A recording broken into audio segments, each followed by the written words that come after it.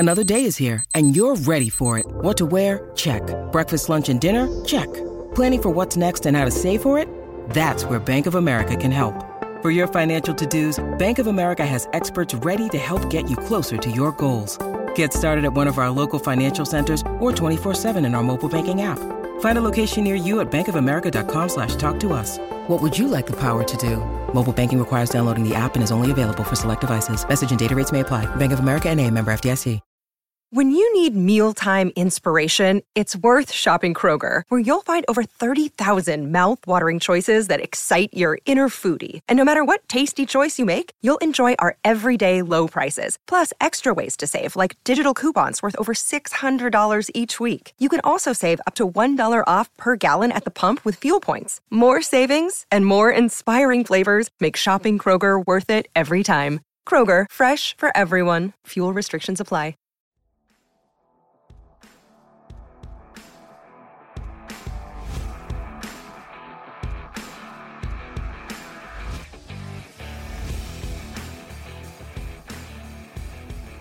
Hello, and welcome to the Tip of the Iceberg podcast, brought to you as always by InsideThePenguins.com. I'm your host, Nick Berlansky, joined as always by Nick Horwat, and now we have preseason games that we get to talk to in this first episode of the week. We'll talk about the split squad scrimmage between the Penguins and the Columbus Blue Jackets from Sunday. We'll talk about the injury to Jeff Carter that happened on Saturday. We'll just talk about our overall training camp takeaways from when we were both there on Friday and Saturday mornings. And then we'll get into Tristan Jarry and what his win total could be with our weekly Pens poll. So we have a busy episode, Horwat.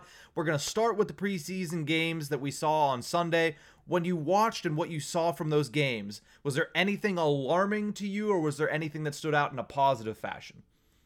I'd have to say it's quite neutral on both ends. You have to figure the Penguins didn't play any of their stars, their big stars, so you don't know exactly where their status is at going forward.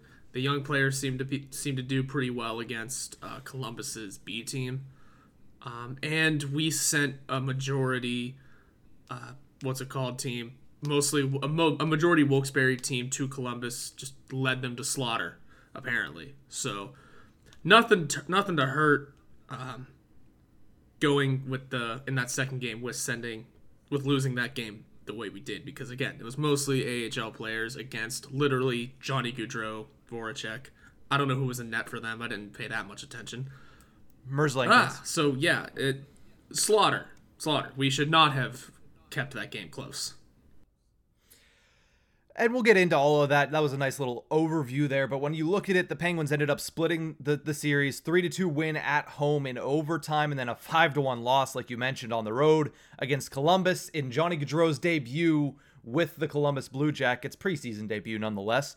But the big story was that you mentioned a lot of the stars and the veterans for the Pittsburgh Penguins did not play. They instead practiced at Cranberry at UPMC Complex early in the morning, and a little group of Crosby, Malkin, Letang, Gensel, Rust, Tristan Jarry, Brian Dumoulin, Jeff Petrie, Jan Ruda, and then Jeff Carter did not practice, but he was also not in the lineup because, as we'll talk about in a little bit, he is currently injured. Also at UPMC Complex in those practices, Owen Pickering finally on the ice with team activities, albeit in a non-contact jersey, but that's the first time he's joined the team in camp, so nice to see Pickering, the first-round pick, get out there on the ice with the rest of the team.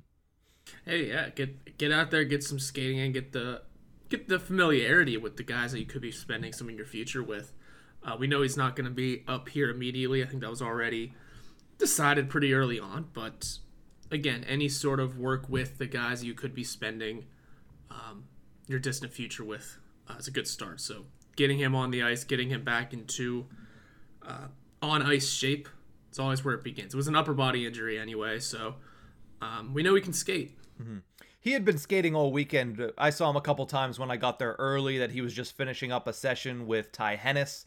So he's been skating, but now it's nice to see him join in regular team activities there on Sunday morning. Let's look at game one to start. We're not going to get too deep into any of these games. I just wanted to highlight some of the things that we saw, some of the highbrow things that it's like, oh, okay, that happened. That was one of the bigger things in the game.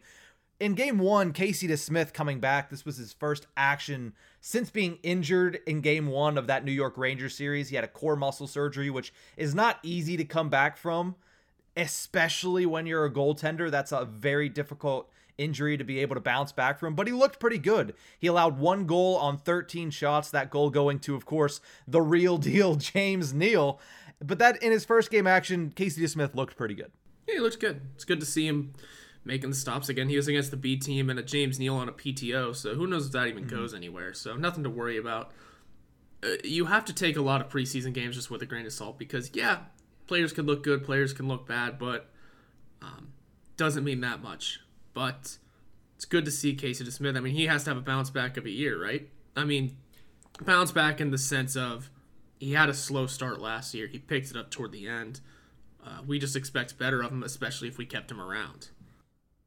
Yeah, when you sign him to a contract in the summer, you really expect him to be able to be what he was at the end of the season and not at the beginning, but especially coming off an injury, getting off to a hot start is going to be that much more important for DeSmith because, you know, he's 30 years old at this point. Like, he is what he is. He's a good backup goaltender, but it was nice to see him get between the pipes, get a little bit of game action. And I wouldn't be surprised if he started 3 of the next 4 preseason games because that's what remains on the preseason calendar for the Penguins. I wouldn't be surprised if we saw DeSmith through most of those games.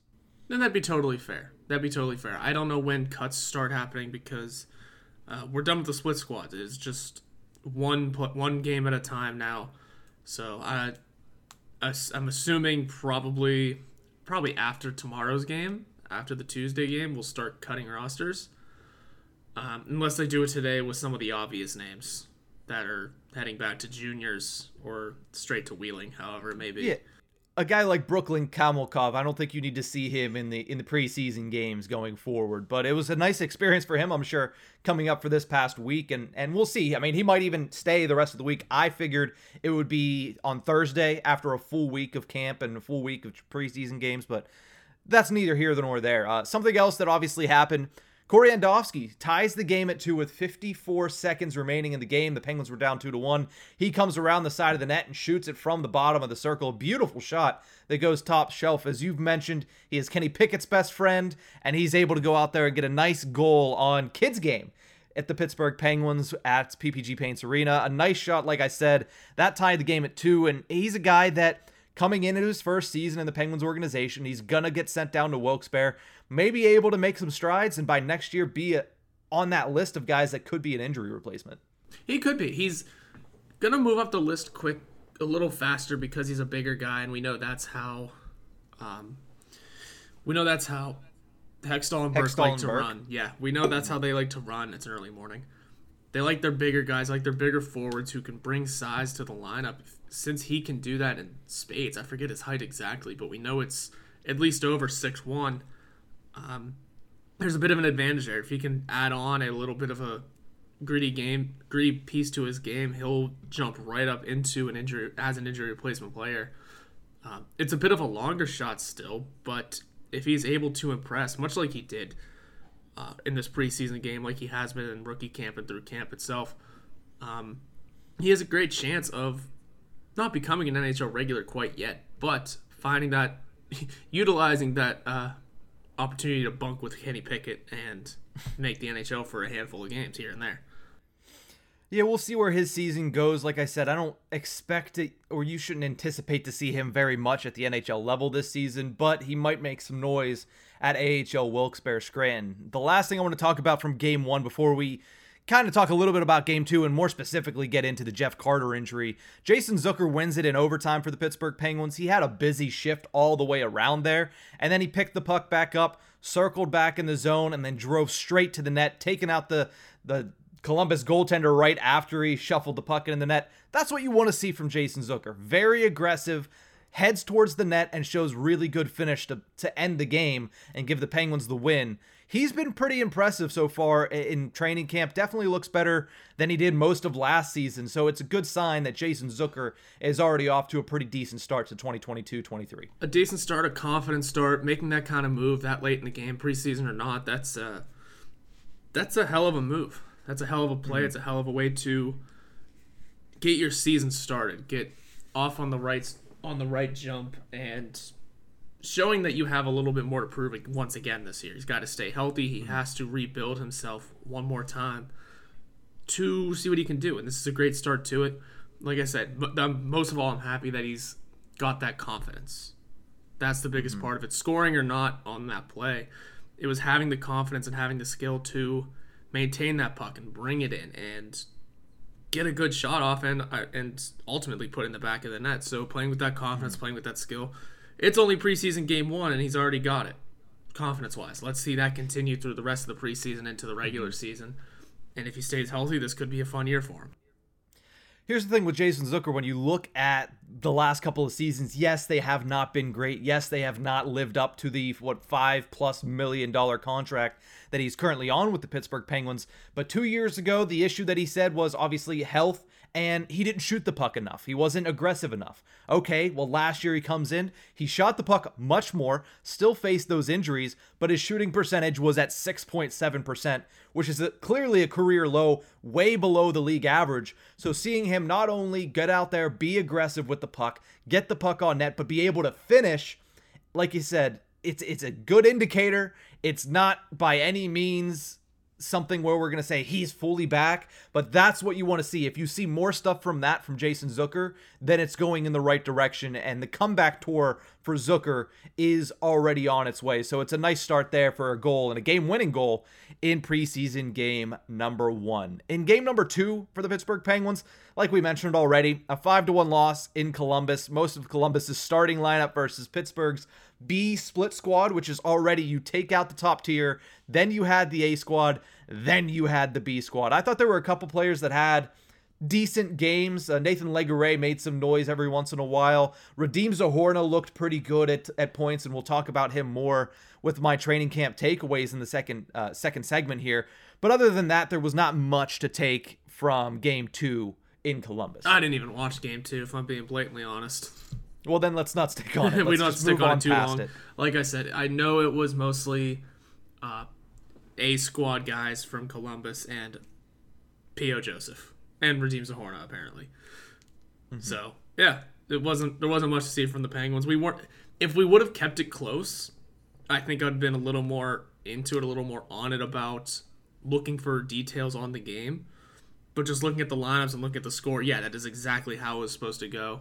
And not even that, the Penguins' second goalie didn't even play. It was just Dustin Tokarski taking on the entirety of the 60 minutes. Getting him ready. He's going to be the Wilkes-Barre starter probably. Him and Lindbergh are probably going to split time, and Lindbergh played in that first game against the Blue Jackets. But let's talk about Jeff Carter's injury, because kind of a quiet injury. Nothing big really happened, and then he left the inter-squad scrimmage on Saturday. Reported that he is being evaluated for an upper body injury. With the Penguins being off today on Monday and having a preseason game tomorrow, that means we might not hear anything until Wednesday. Maybe somebody will ask something tomorrow, but I'm not sure whether or not they'll give an update. So we're going to have to wait and see what's going on with Jeff Carter, if this is an injury that's going to keep him out at the beginning of the season, or if it's just something that he needs to maintain throughout the rest of training camp and be careful with to be ready for the beginning of the season. I'm sure somebody will ask. I doubt they'll give an update yet. I'm sure it'll be continuing to evaluate. If it wasn't, I mean, we were there. You didn't see exactly what happened. You didn't see anything that looked bad. We were being told it's upper body, and without it being an obvious, a noticeable hit or stop the scrimmage, man down type situation, I'm going to, knock on wood, assume it's not that bad, and they're just kind of shelving him because he's old, and letting him just rest, heal it up, get it to 100%. I bet he plays in the last preseason game, and we don't get full updates until maybe midweek this week on, he'll be out X amount of days to equal last preseason game in, and then regular season from there, just to get his legs under, because I don't want to jump him straight in. Hey, your first game of the year is game 1. Unless that is what the injury is, so be it. But like I said, we don't know the full details. I'm going to assume it's not that bad and just kind of jump to they're resting him out because he's a bit older than the rest of the team. We'll have to keep an eye out. Obviously, we don't know the extent of the injury. We didn't see it. I mean, when it's non-contact, like I assume it was, like I said, I missed it. And then all of a sudden, you heard people talking that, oh, Carter's not there. And you notice, oh, yeah, he's not on the ice anymore. He must have went down the tunnel. So seeing something like that, you hope it's nothing serious. But again, non-contact injuries sometimes, if that is indeed what it was, that can be even more dangerous than the big hit. Because if something like that happens, something might have given out. But again, good that it's upper body as opposed to lower body, because lower body non-contact is really when you get into issues. That's the worrisome part, because it's upper body and it was non-contact. That just, you have to just be curious, like what exactly could have happened. Maybe he got hit by a puck, we just didn't notice it. Maybe a slash here or there. It's hard to say. I mean, a slash also, it was camp. If you're slashing hard enough to injure, I mean, what's going on exactly? Like I said, we all missed it. We all just kind of noticed. So, I mean, unless someone has a replay, I doubt, which is also not a thing at all. So, again, we don't know exactly what it is at all. And until we're told so, we got nothing. Well, we'll have to wait and see for that. But that does open the door for a couple of things here on the Pittsburgh Penguins that we'll talk about if he is indeed out to start the season. You would have to imagine Teddy Blueger gets moved up to the third-line center role. And that's something that a lot of people, namely me included, have kind of clamored for, to give Teddy Blueger a little bit more of an opportunity. We saw on Saturday that he has the hands. He had a nice goal, the only goal for team number 3 on Saturday, a nice breakaway goal on the forehand, and then finished it on the backhand, But I think if he gets the opportunity to play with what we expect to be maybe Zucker and Kapanen, or maybe Heinen and Kapanen, if he gets the chance to play with higher skilled guys, maybe you see a different level to Teddy Blueger's game at third line center. That's very possible, because that's something we wanted last season, that we wanted him to open up his offense a little more, open up the idea of being a scorer a little bit more than just a defensive forward. We know he has that ability. He just hasn't had the opportunity to show it because he's been sheltered on the fourth line, playing with defensive-minded players like Zach Aston-Reese, Brock McGinn, Brandon Tanev when he was here. So bumping him to an offensive line does open that up a little more. I don't think you're going to pull that defensive play out entirely, which you shouldn't. No, you need that. You do need that. So that's good that he can focus on that still as well, but having the idea and the opportunity to open him up to more scoring is a ton of fun. Just a matter of achieving that, but at the same time, if let's say this Carter injury does keep him out for a while, who is going into that place, and if it's a rookie per se, a new call-up, do they take the third-line center spot because you don't want to immediately shelter these guys on the fourth? Depends on who they pick up. Mm-hmm. Well, I mean, with that, you kind of look and you see the fact that they've been giving Ryan Poehling a lot of time with NHL regular wingers. So you would have to imagine that Ryan Poehling ends up being that 4C if they do indeed bump Blueger up to the third-line center role. The only question then becomes, do you have Drew O'Connor on that left wing, or does Radim Zohorna get the opportunity to play as the 12th forward for the Pittsburgh Penguins? I mentioned we'll talk about him after the break, but I think there really is a case to be made for either O'Connor or Zohorna. A lot of good comments from Mike Sullivan over the weekend about both of these guys, specifically their endurance and their fitness level. So it becomes a really, really interesting competition between O'Connor, Zohorna, and even Ryan Poehling as to who's going to finish those last two spots. It'll be interesting. There's more competition than we give credit for. I think, well, it was Hextall that said it shortly after the second day of training camp, that this team is hungry and there are battles to be had for positions. Not all of them are locks. I think the roster might be a lock. The names you're going to see on the roster might be a lock, but it is a matter of where they land. That could be what is up for battle here. And Poehling fighting for what could be fourth line center role, maybe a prospect sneaking in there as well. There's all kind of interesting small fights here and there that could break out for these last few open positions. With that, we're going to take a quick break, and when we return, we're going to talk about the training camp reactions. We were there on Friday and Saturday mornings. We're going to talk about what we saw, what we can expect to see the rest of training camp, and what we might think that means for the NHL regular season. We'll be back right after the break.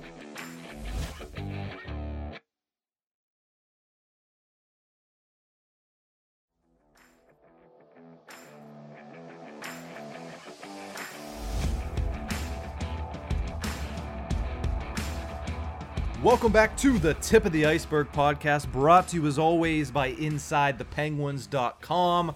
It was nice to get eyes on the guys over the weekend, Torwat. Nice to be in Cranberry, watching these practices, watching the drills, talking to some people there, and realistically just getting a sense of what this team looks like heading into the 2022-23 season. Yeah, get a sense of what they do look like. Like I said, it's a lot of the names you're going to see on the roster are pretty much set in stone. It's just a matter of where they land. Mm-hmm. So seeing how everyone looks, it is a good start to the season. I got nothing else for it. They're back out on the ice. It's what we've been waiting for. Mm-hmm. I've already mentioned it a couple times, so I'll lead off the takeaway segment here with Radim Zohorna. I've said it a couple times already in this episode.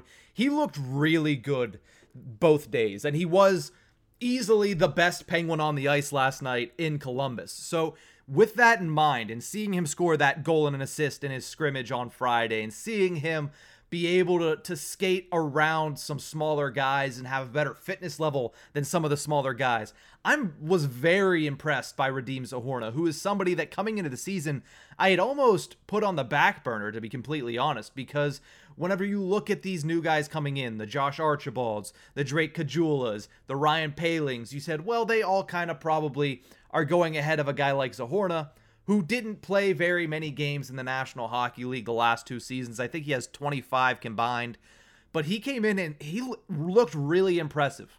And I wasn't the only one that noticed. A couple people asked Mike Sullivan, and when asked, Sully said his fitness level is great. The best that I think I have ever seen before. So I think Zohorna is really making a case to make that opening night roster. We all thought that it was going to be between Paling and O'Connor for the last spot. I would put Zohorna right on par with those two guys right now. You're totally right, actually. He looked very noticeable, aside from his size, obviously. He looked very noticeable at camp because he seems to have gained a step or two in speed. And if you're able to maintain speed with that size, that's a hell of a way to advance into this lineup and take over names of past players that are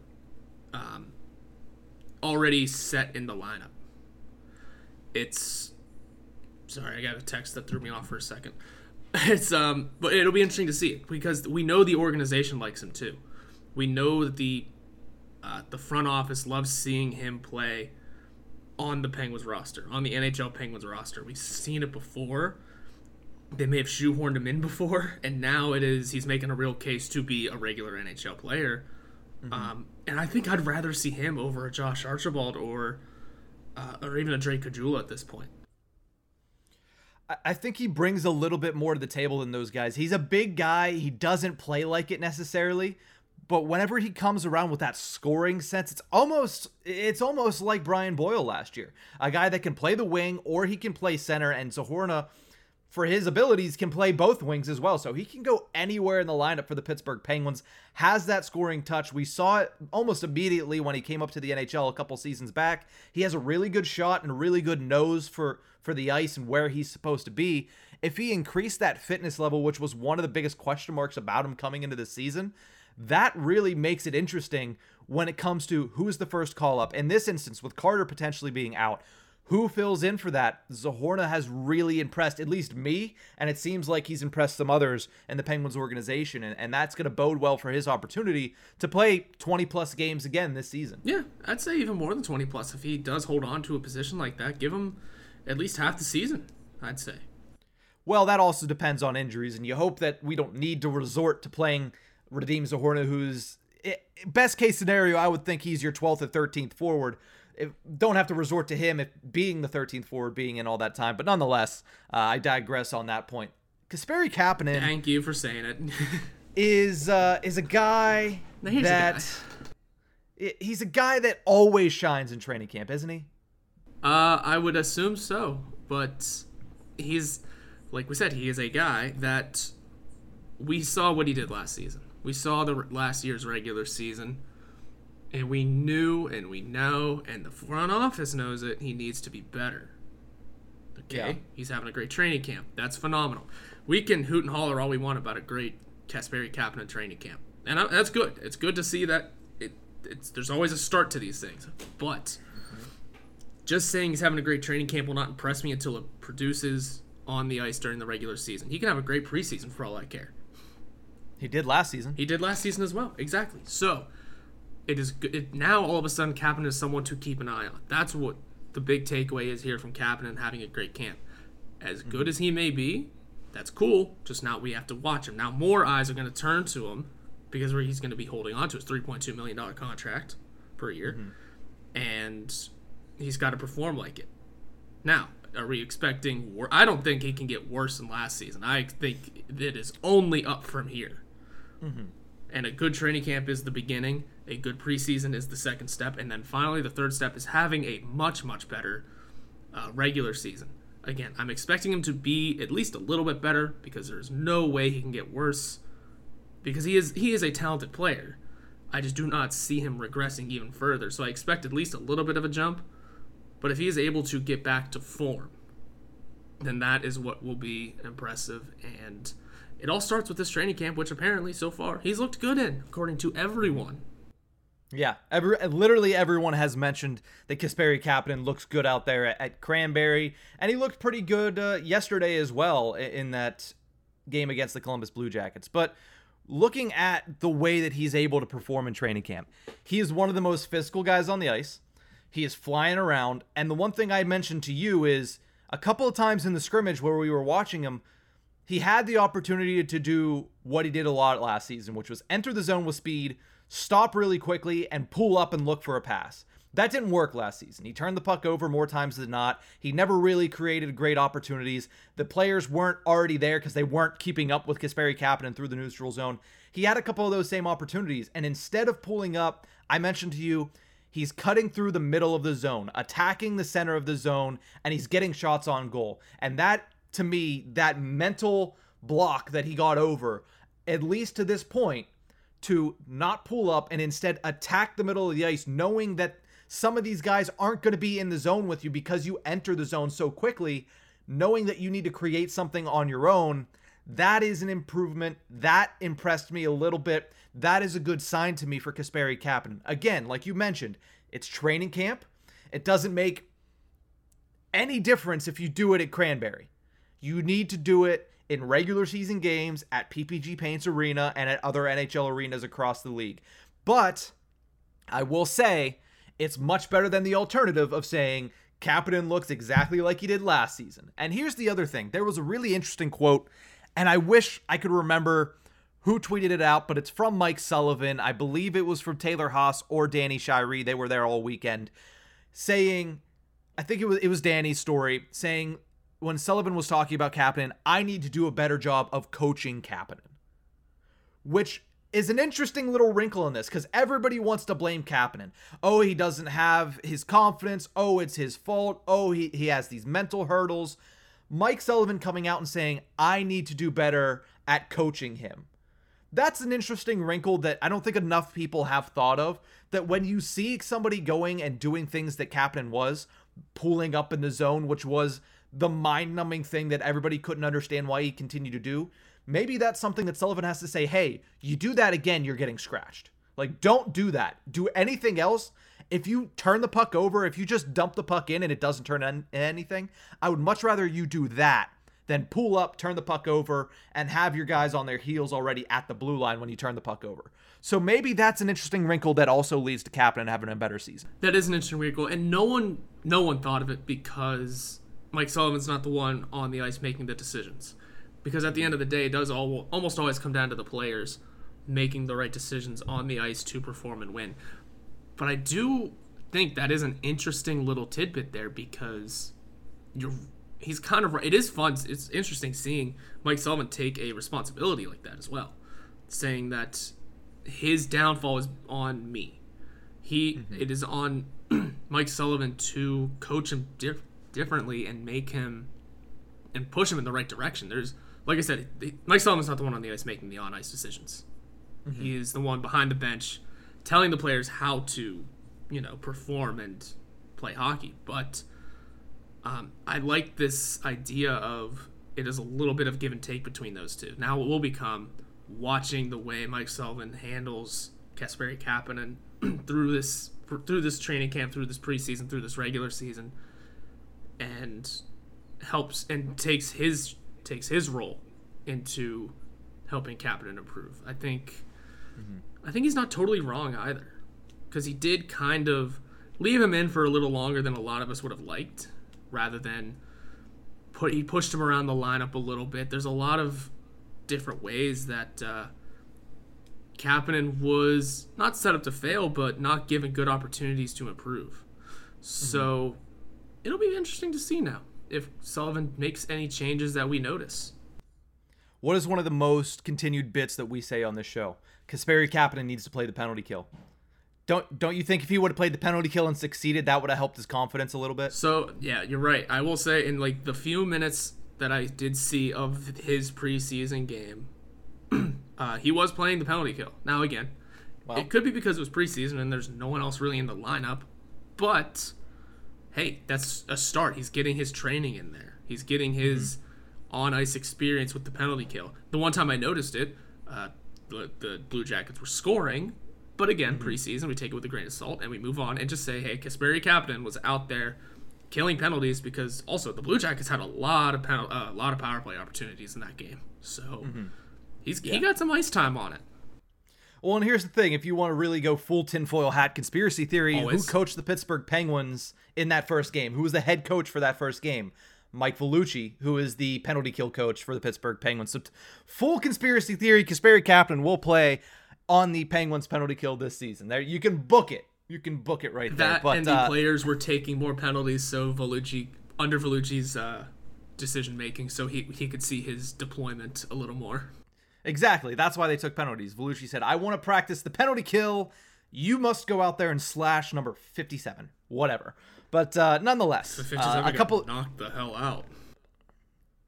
Oh yeah, that was Jamie Devane versus. Yes. Yeah, that was an interesting fight. Yikes. You know, Jamie Devane is a monster of a man, and that fight with Ben Harper so was is Ben Harper. Scary. Yeah, that was a little scary seeing that, but I mean, Jamie Devane, consummate professional, was sitting there very worried afterwards. So you got to love it from the wily veteran. But a couple other takeaways. I want to look at some of the young guys. Somebody that I was very excited to see, and he kind of didn't do very much, was Lukas Svedkovsky.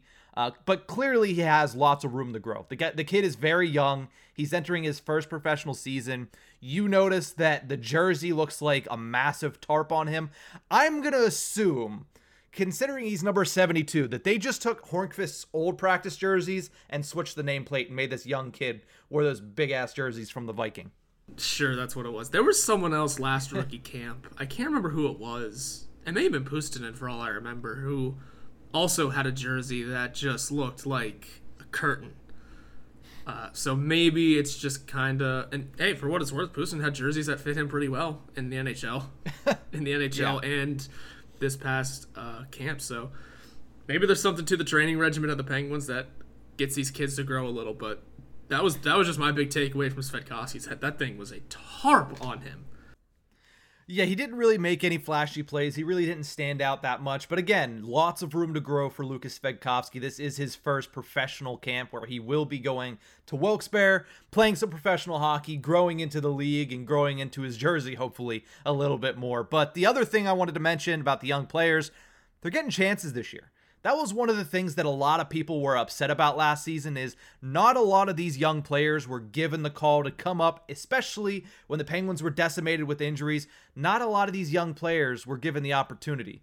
Bjorkqvist got a lot of chances, and by a lot I mean like 6 games for Kasper Bjorkqvist. He's gone. Puustinen got 1 game. Hollander got 1 game. Legare, Poulin left in the minors. P.O. Joseph only played 4 games last season. That was a big thing with the Hextall and Burke first full year, is a lot of people saying, well, you didn't really use any of your young kids. Looks like by this camp that they're looking to do that a lot more this year, considering who they're putting them with in these practices. Everybody's talked about Valtteri Puustinen getting the opportunity to play alongside Sidney Crosby and Jake Gensel. He was there both days that we were there. Whenever they split into 2, obviously Crosby and Gensel played together. Puustinen played with Raquel. So it's not like they were like, all right, well, since you're not playing with those guys, we'll have you practice with somebody else. No, they had him practice with NHL talent, which is a really good sign for Puustinen moving forward. Philip Hollander, somebody who I expect to see a lot of this season at the NHL level. Before the injury to Jeff Carter, was playing with Carter and Kapanen. Good sign for him. Nathan Legare was playing with Bluger and McGinn, which, considering what he was able to do in the Prospects Challenge game, that would form a really interesting line if Legare continues to be that kind of tooth and nail, scrappy, fourth line type of guy with a really good shot. But he gets the opportunity to play with some NHL players. And the one that a lot of people are taking notice of, P.O. Joseph playing on a defense pairing with Chris Letang throughout the first weekend of camp. Do you read anything into that, or do you think that's just, hey, let's let the young kid grow underneath the guy we hope he turns into one day? I'm going to go with the latter because we know he's fighting for a spot down on the third line.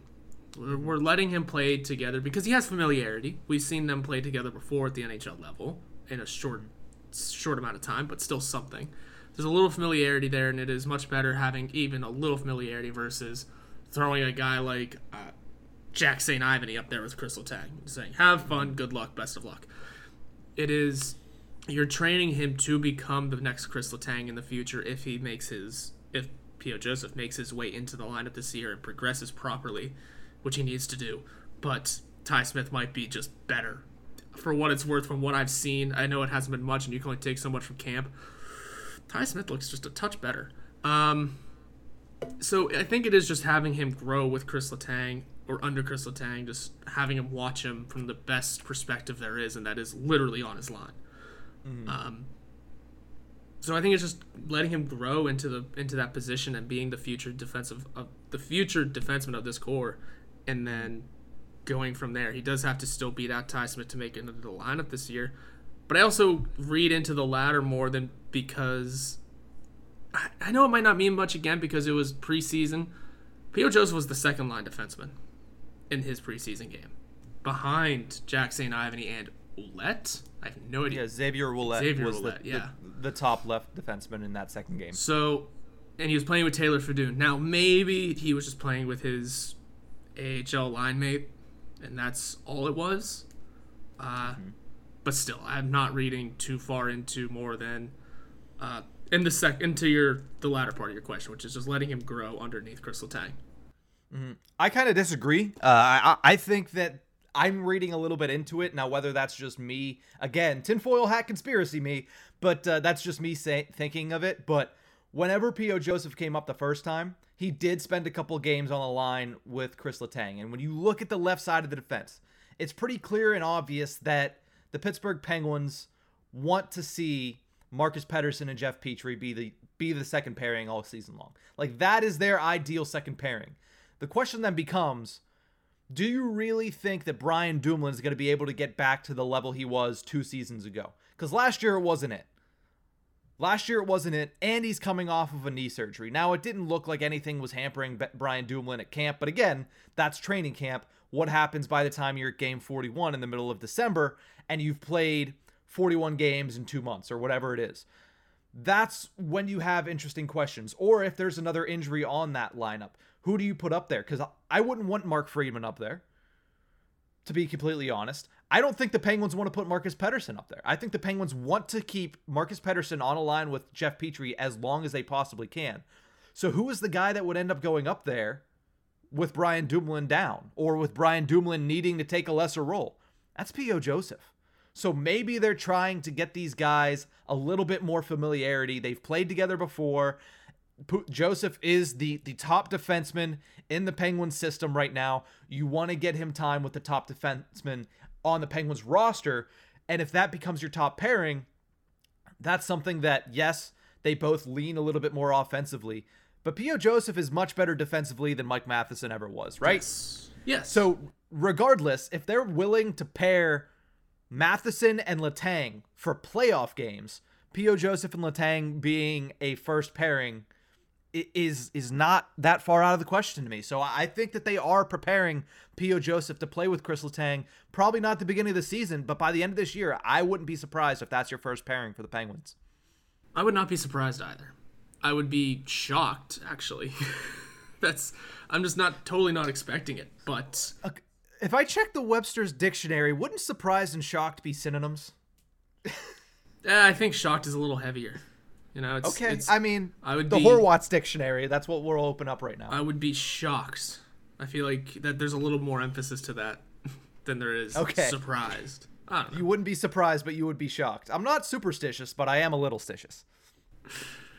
I'm not disappointed. I'm just not surprised. Or whatever that one was that we said in college all the time. I'm not mad. I'm just disappointed. There it is. Is that the one listen, you were going with? I need more coffee. It's an early Monday morning, and yes. And all of that. But we're going to take a quick break to let Horwat regather his thoughts. When we return, we're going to be talking about Tristan Jarry's win total. Will he go over or under 35 wins this season? We'll talk about that right after the break.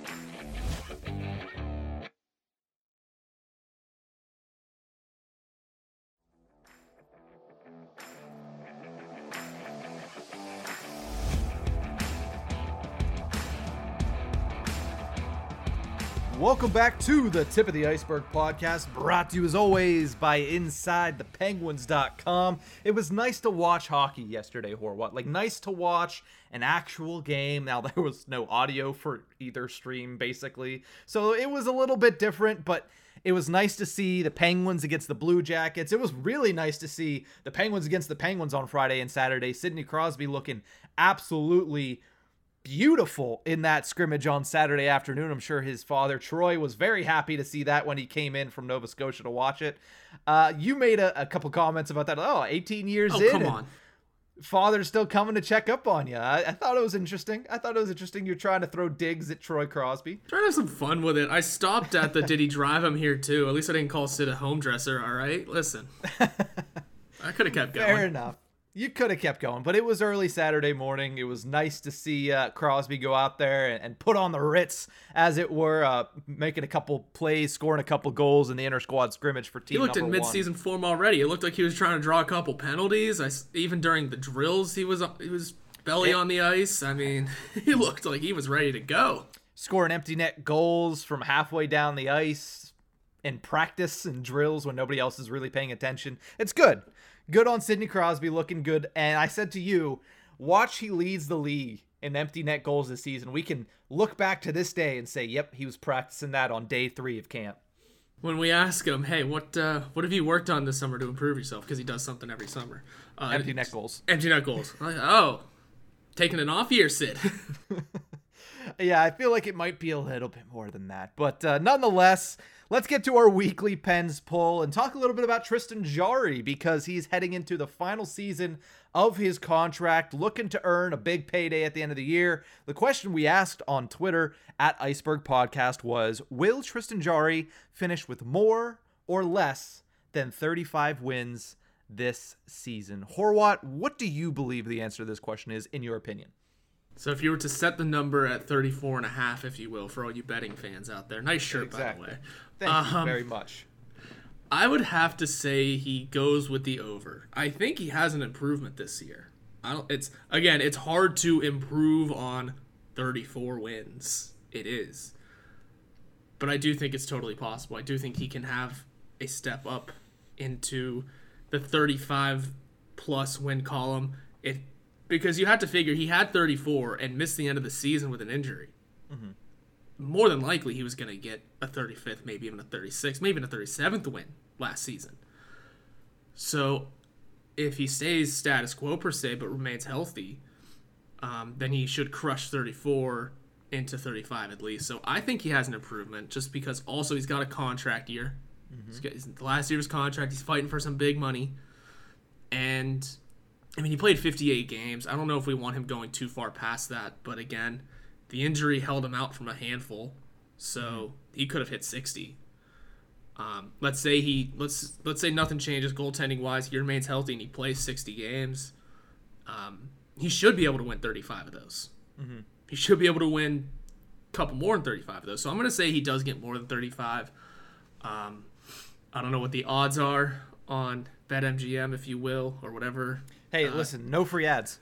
That's what I was going to say, or whatever sports betting place you use. But I do see him going over on the 34.5 to 35, if you will. It would be 35.5 if we're playing this, because he did finish with 34 last season. And it's interesting because when you look at last year from the league-wide perspective, 7 guys hit that 35 win mark. Tristan Jarry was 8th on that list with 34. It's hard. It's hard to go up when you're already that close to the ceiling, but it's possible.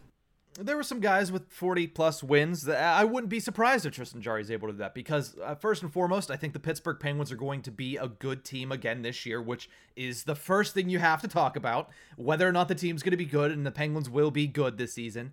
85%, by the way, we didn't even get into the poll results. 85% of our listeners and our voters say that he's going to finish with more than 35 wins. So very confident our Penguins fans in Tristan Jarry's ability to notch wins this season. 15% said less. I'd love to hear their argument because I don't agree with it. I do think he finishes with more. Last season's 34 that we've both mentioned a couple times was his career high. So I think that he's only going to get better this season. We saw him reach some very high heights last season, top 3 at points and goals saved above expected. He did have a little bit of a lull, but he does that every once in a while, and most goalies do. It's a long season, and he played so much hockey last year, especially early on in the season when DeSmith wasn't doing very well. I think ideally Casey DeSmith or whoever the backup ends up being starts 25 to 30 games, which gives Tristan Jarry around 50 to 55 games to get the 35 wins. And I do think that you have to be a very good team to get that, but I also think the Pittsburgh Penguins are there. So I think that Tristan Jarry gets that, and then I think he also gets a really big payday in the offseason. Yes, he does. And you have to, he definitely has to have the good core of guys in front of him. Like, it's the reason why people didn't look at Fleury the right way for so many years. Oh, it's because he has young Sidney Crosby, young Evgeny Malkin in front of him to score goals and win games for him. Sure, that as a goalie, that is definitely part of it, no doubt, because after all, your forwards and your defensemen are the ones scoring the goals and getting the points, but you're the ones making the saves. Mm-hmm. So if everything rolls on all cylinders for the Penguins this year, even in fewer games, I said him playing, if everything was to stay status quo and he plays 60, he should definitely be able to hit 35. Mm-hmm. But even if he does play fewer and plays around, like you said, 50 to 55, he should still be able to do it then too. Because he's got a lot to play for. He's looking to get that huge payday. He's looking to get a nice big contract. Mm-hmm. And everyone we ever talked to says he is amongst some of the best in the league. Mm-hmm. So everything should come up Jarry, if you will, for this season. Yeah, and something that you have to take into account as well, the Penguins had the 3rd best penalty kill in the league last year. Jarry is a big part of that, but the other part of that is the fact that the Penguins just genuinely have a good penalty killing unit, which is going to help win games. Secondly, I think the defensive core is better this season. I think adding a guy like Jeff Petrie instead of Mike Matheson is going to improve your defense. I think adding a guy like Jan Ruda is obviously really good, and if you want to go defense heavy for a game, we haven't seen it in training camp. Ruda Ruhwedel is a third pairing.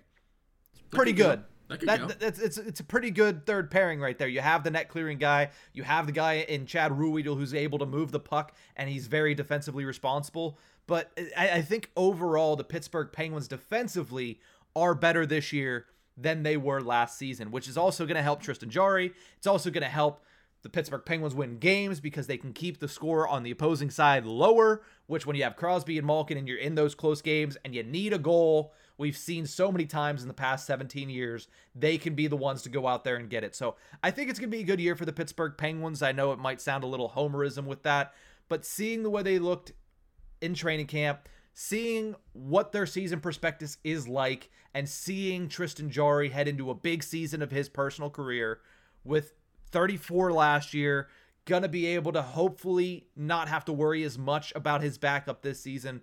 I think he accomplishes it, and I think he gets that 36th win this year. Hopefully more. He can definitely get more, especially if the forward core ahead of him is rolling on all cylinders. He's making the right saves. He could definitely get more, even in fewer games. Mm-hmm. Well, that's going to do it for this episode of the Tip of the Iceberg podcast. We will be back on Thursday talking all things Pittsburgh Penguins, maybe talking about the preseason game that happens tomorrow, and maybe hopefully getting an update on the Jeff Carter injury. But for Nick Horwat and Nick Berlansky, that's going to do it. We'll see you guys on Thursday. Have a great week, Penguins fans.